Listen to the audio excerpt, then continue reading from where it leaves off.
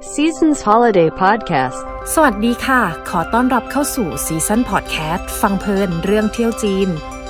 EP นี้นะคะเราจะพาไปขึ้นเขาเสริมความเฮงและก็เรียนรู้วิทยายุทธของจีนนะคะและที่นั่นก็คือเขาบูตึงเขาแห่งนี้นะคะมีชื่อเสียงที่โด่งดังแล้วก็เรื่องลือมากเลยในด้านวิทยายุทธและเรื่องสิ่งศักดิ์สิทธิ์นะคะบนยอดเขาบูตึงนี้เขาบูตึงนะคะตั้งอยู่ที่ทางทิศตะวันตกเฉียงเหนือนะคะของมณฑลหูเป่ยเป็นต้นกำเนิดของลัทธิเต๋าต้นกำเนิดวิทยายุทธบูตึงด้วยมีเรื่องเล่านะคะของเทพเจ้าเจินอู่ตาตี้นะคะหรือว่าที่คนไทยรู้จักกันดีก็คือเจ้าพ่อเสือนั่นเองนะคะท่านเป็นเทพนะคะที่อยู่บนยอดเขาบูตึงเป็นเทพที่มีความศักดิ์สิทธิ์มากคนที่เป็นเจ้าของกิจการหรือว่าทำมาค้าขายนะคะมักนิยมไปสักการะบูชาท่านตามตำนานของเจ้าพ่อเสือนะคะเล่าสืบต่อกันมาว่าท่านเนี่ยเกิดในยุคชุนชิวนะคะยุคขงจื้อก่อนคศ266ปีโดยท่านเนี่ยเป็นองค์ชายมาก่อนนะคะที่อยากจะสละทางโลกเทพเจ้าเจินอู่นะคะหรือว่าเจ้าพ่อเสือเนี่ยเกิดในแคว้นหนึ่งที่มีจักรพรรดินะคะชื่อว่าจินเลอร์อ่องและมีพระมเหสีสร้างเซินนะคะซึ่งครองรักกันอยู่นานหลายปีมากเลยแต่ว่าไม่มีบุตรจนพระมเหสีนะคะฝันว่ากลืนพระอาทิตย์ลงไปตั้งท้องนานถึง14เดือนจึงคลอดเทพเจ้าเจินอู่ออกมาเทพเจ้าเจินอู่ตอนเป็นเด็กเนี่ยถือว่าเป็นเด็กที่ฉลาดมากเมื่อตอนอายุ7ขวบนะคะท่านสามารถท่องตำราได้ทุกเล่มและจำแม่นมากในอายุ15ปีท่านไม่อยากสืบทอดราชบัลลังก์เลยตัดสินใจออกบวชโดยการเดินทางไปสถานที่ต่างๆที่จะเจอกับผู้รู้เพื่อสมัครเป็นลูกศิษย์เรียกได้ว่าท่านเนี่ยเดินทางรอบเมืองจีนเลยนะคะจนมาเจอภูเขาไท่เหอซานนี้ภูเขาไท่เหอซานนี้ก็เป็นชื่อเดิมนะคะของภูเขาบูตึงภูเขานี้นะคะมีรูปร่างลักษณะเนี่ยเหมือนเต่ากับงูโดยธรรมชาติเลยพอท่านเห็นแล้วเนี่ยท่านจึงขึ้นไปถือบวชและข้างบนภูเขาลูกนี้นะคะก็เป็นอารามลัทธิเต๋าท่านใช้เวลา40ปีนะคะในการนั่งฌานสมาธิเรียนรู้สุดท้ายในวัย57ปีท่านก็เรียนรู้จนสำเร็จตอนนั้นพระบิดาจินเลอร์อ่องนะคะก็ได้ส่งทหารนะคะมาตามท่านให้กลับไปครองราชย์นะคะแต่ว่าเทพเจ้าเจินอู่เนี่ยก็ได้เทศนากับทหารทั้ง500คนให้ฟังนะคะจนทหารพวกนั้นเนี่ยออกบวชจนเป็นเทพรับใช้เทพเจ้าเจินอู่ทั้ง500คนเขายังเล่าต่อมากันอีกนะคะว่าคนแต้จิ๋วเนี่ยถ้าจะไปไหว้เจ้าพ่อเสือหรือว่าเทพเจ้าเจินอู่ตาตีเนี่ยห้ามไหว้ด้วยลูกพับเพราะว่าตอนที่ท่านกำลังบวชจะสำเร็จแล้วเนี่ยด้วยความที่ท่านอยากรู้ว่าเมื่อไหร่ตัวเองเนี่ยจะบวชสำเร็จสักทีท่านเลยเดินทางไปหาอาจารย์แต่ระหว่างทางเนี่ยได้เดินผ่านดงลูกพับที่มีหนามนะคะซึ่งเกี่ยวเสื้อผ้าท่านขาดหลุดลุ่ยเลยพอไปถึงอารามที่พักของอาจารย์แล้วเนี่ยอาจารย์ก็ได้ถามเทพเจ้าเจินอู่ว่า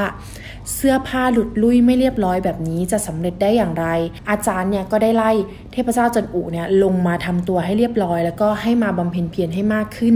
และด้วยเหตุนี้เองนะคะเทพเจ้าเจินอู่เนี่ยหรือว่าเจ้าพ่อเสือเนี่ยจึงไม่ชอบลูกพับและถ้าใครนะคะจะไปไหว้เทพเจ้าเจินอู่ต้าตี้เนี่ยก็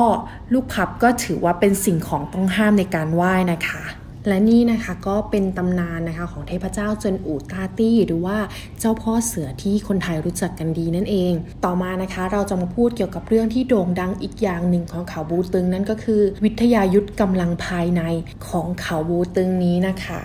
เขาบูตึงเนี่ยถือว่าเป็นสำนักบูตึงที่ฝึกฝนกำลังภายในโดยใช้ท่าไล่ลำนะคะจากมวยไทเก๊กและท่าที่มีชื่อเสียงมากๆก็คือ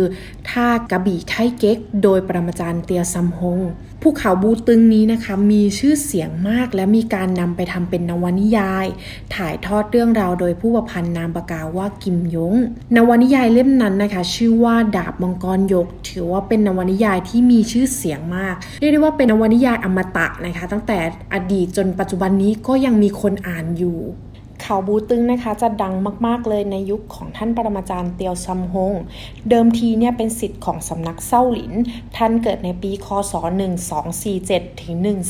1458ชื่อเดิมของท่านก็คือจุนเป่าส่วนซัมฮงเนี่ยเป็นฉายาของท่านต่อมาในยุคราชวงศ์หมิงตอนต้นท่านเป็นนักบวชเตียวซัมฮงเป็นคนที่สร้างวิทยายุทธบูตึงขึ้นมานะคะก็คือกำลังภายในนั่นเองท่านปรมาจารย์เตียวซัมฮงเนี่ยเป็นคนประดิษฐ์ มวยไทเก๊กมานะคะจากตอนแรกนะคะที่เป็นมวยที่ออกกำลังกายเพื่อให้สุขภาพแข็งแรงจนต่อยอดนะคะมาเป็นศิลปะป้องกันตัวแล้วก็สามารถต่อสู้ได้เขาเป็นคนคิดค้นเองทั้งหมดนะคะในกระบวนท่าต่างๆเรียนรู้จากธรรมชาติแล้วก็บวกคิดเองด้วยท่านปรมาจารย์เตียวซัมฮงเนี่ยเป็นคนคิดค้นท่ากระบี่ไทเก๊กที่โด่งดังมาจนถึงทุกวันนี้และถ้าใครนะคะเคยอ่านนวนิยายดาบมังกรหยกเนี่ยในเนื้อเรื่องเนี่ยก็จะมีการกล่าวถึงเขาบูตึงอยู่มากมายมีการเล่าประวัติของท่านปรมาจารย์เตียวซัมฮงและลูกศิษย์เป็นการอ้างอิงจากเรื่องจริงนะคะจากชื่อสถานที่จริงแล้วก็บุคคลจริงๆ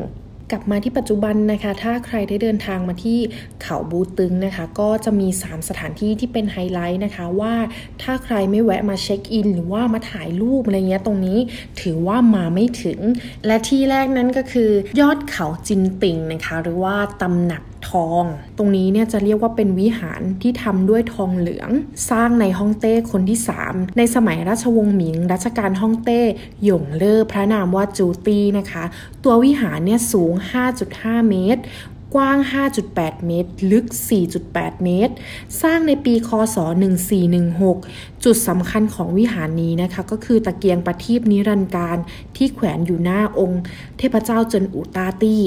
ซึ่งเชื่อกันว่าไฟในตะเกียงเนี้ยจุดตั้งแต่ฮ่องเต้จูตี้มาจนถึงปัจจุบันเนี่ยไม่เคยดับเลยใช้ระยะเวลาประมาณ600กว่าปีแล้วถือว่าเป็นสุดยอดของตำหนักทองนะคะและเทพเจ้าเจินอู่ตาตีเนี่ยที่ได้อยู่ในตำหนักทองเนี่ยหนักถึง10 ตันสร้างจากทองเหลืองทั้งตำหนักเนี่ยทำด้วยทองเหลืองนะคะเป็นชิ้น 3,000 กว่าชิ้นและมีเพียง2ชิ้นเท่านั้นนะคะที่เป็นทองคำแท้ซึ่งถูกประกอบอยู่ด้านขวานะคะตรงผนังตำหนักเทพเจ้าเจินอู่เลยเห็นได้ชัดเลยนะคะว่าจะเป็นทองคำแท้ประกอบอยู่ด้านบนฐานรับน้ำหนักเนี่ยคือหินฟอสซิลสวยมากนะคะเพราะว่ามีลวดลายแล้วก็สีส้มอมน้ำตาลวิหารนี้นะคะสร้างโดยการนำชิ้นส่วนต่างๆเนี่ยมาประกอบกันและชิ้นส่วนของวิหารส่วนมากเนี่ยก็จะสร้างที่เมืองปักกิ่งนะคะและนำส่งมาที่นี่เพื่อมาประกอบเป็นวิหารนี้ข้างหลังตำหนักนี้นะคะก็จะมีศาลเล็กๆเขาเชื่อกันว่าเป็นศาลที่เป็นของบิดามารดาของเทพเจ้าเจินอู่นั่นเองข้างในเนี่ยไม่ได้ใหญ่มากมายนะคะเข้าชมได้เพียงรอบละ100 คนเท่านั้น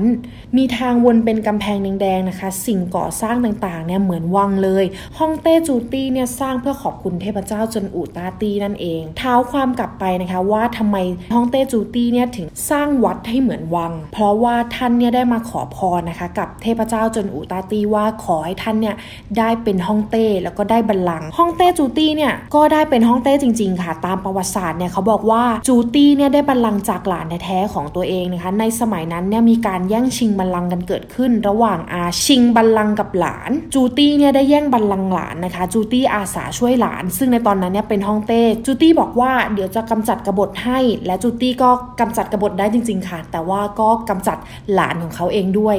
จนเขาเนี่ยได้เป็นฮ่องเต้เองสิ่งก่อสร้างต่างๆของตำหนักทองนะคะก็เลยเหมือนกับวังตัวตำหนักเนี่ยเป็นที่บูชาเทพเจ้าเจินอู่ต้าตี้นะคะหรือว่าที่คนไทยรู้จักกันดีก็คือเจ้าพ่อเสือนั่นเองและจักรพรรดิจูตี้นะคะยังเป็นคนที่สร้างพระราชวังกู้กงที่ปักกิ่งด้วยหลังจากที่เขานะคะได้ขึ้นเป็นฮ่องเต้แล้วเนี่ยเขาก็ย้ายเมืองหลวงจากเมืองนานกิงไปที่ปักกิ่งจนถึงปัจจุบันนี้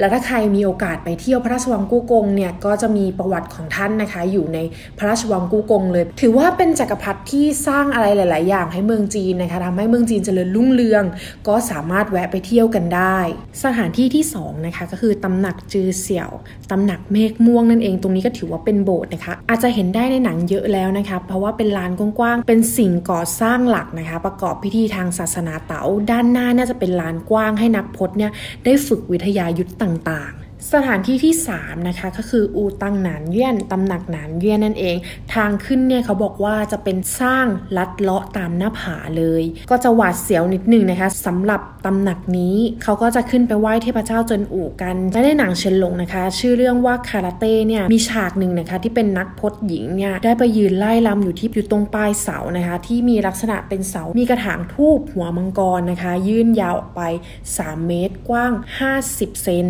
ในสมัย โบราณเนี่ยถ้ามาไหว้เทพเจ้าจนอู่แล้วเนี่ยจะต้องเอาธูปเนี่ยไปปักตรงกระถางตรงนั้นนะคะที่เป็นรูปหัวมังกรถ้าพลาดตกลงไปเนี่ยเขาบอกว่าจะกลายเป็นเซียนคือระหว่างทางที่เดินจะไปปักธูปเนี่ยสองข้างทางเนี่ยจะเป็นเหวทั้งหมดนั่นเองต่อมานะคะในราชวงศ์ชิงคังซีปีที่12ผู้ว่าหูเป่ยเนี่ยมีคำสั่งห้ามมิให้ออกไปปักธูปเพื่อเป็นการลดการเสียชีวิตนั่นเองห้ามมาตั้งแต่ตอนนั้นจนมาถึงปัจจุบันนี้นะคะถ้าเซิร์ชในอินเทอร์เน็ตนะคะก็จะเห็นเป็นรูปเป็นยอดยื่นออกไปนะคะแล้วก็มีกระถางธูปรูปหัวมังกรอยู่ตรงนั้นก็เรียกได้ว่าถ้าผ่านไปผ่านมาก็สามารถไปถ่ายรูปได้แต่ว่าไม่ให้ออกไปปักธูปแล้วนั่นเองและบนเขาบูตึงนะคะทุกตำหนักเนี่ยจะมีเทพเจ้าจนอู่ตาตีเนี่ยอยู่ทุกตำหนักนะคะแต่ว่าแต่ละตำหนักเนี่ยก็จะมีรูปร่างเทพเจ้าจนอู่ตาตีเนี่ยก็จะไม่เหมือนกันเลยนะคะเพราะว่ามาจากหลายสมัยก็เครื่องทรงการแต่งตัวเนี่ยก็จะไม่เหมือนกันเลยสามารถไปกราบไหว้บูชาท่านได้สำหรับคนไทยเชื้อสายจีนนะคะเทพเจ้าจนอู่ตาตีเนี่ยหรือว่าเจ้าพ่อเสือเนี่ยคนไทยเชื่อว่าท่านจะประทานความสำเร็จโชคลาภและความร่ำรวยให้เรานั่นเองการเดินทางมาบูตึงนะคะไม่ยากเลยนั่งรถจากอู่ฮั่นเนี่ยเพื่อมาบูตึงก็ทำได้หรือว่าจะนั่งรถไฟความเร็วสูงนะคะใช้เวลา2 ชั่วโมงนะคะก็จะมาถึงเมืองบูตึงนี้ยอดเขาบูตึงสูง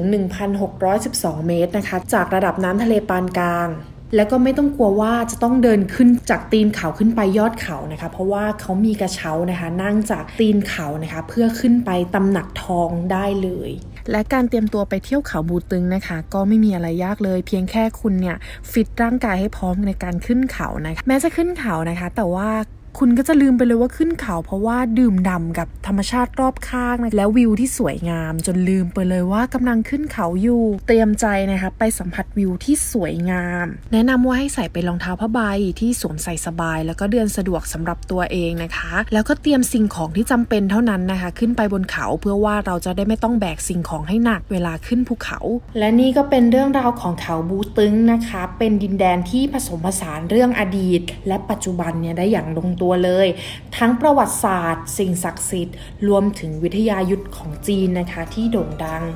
หวังว่าคุณผู้ฟังนะคะฟังแล้วก็จะได้ความรู้สาระเก็บความรู้เล็กๆน้อยๆเกี่ยวกับเมืองจีนของเราและท่านผู้ฟังยังสามารถติดตามฟังซีซั่นพอดแคสต์ได้ในช่องทางโซเชียลต่างๆของซีซั่นฮอลิเดย์สำหรับวันนี้ลาไปก่อนแล้วสวัสดีค่ะ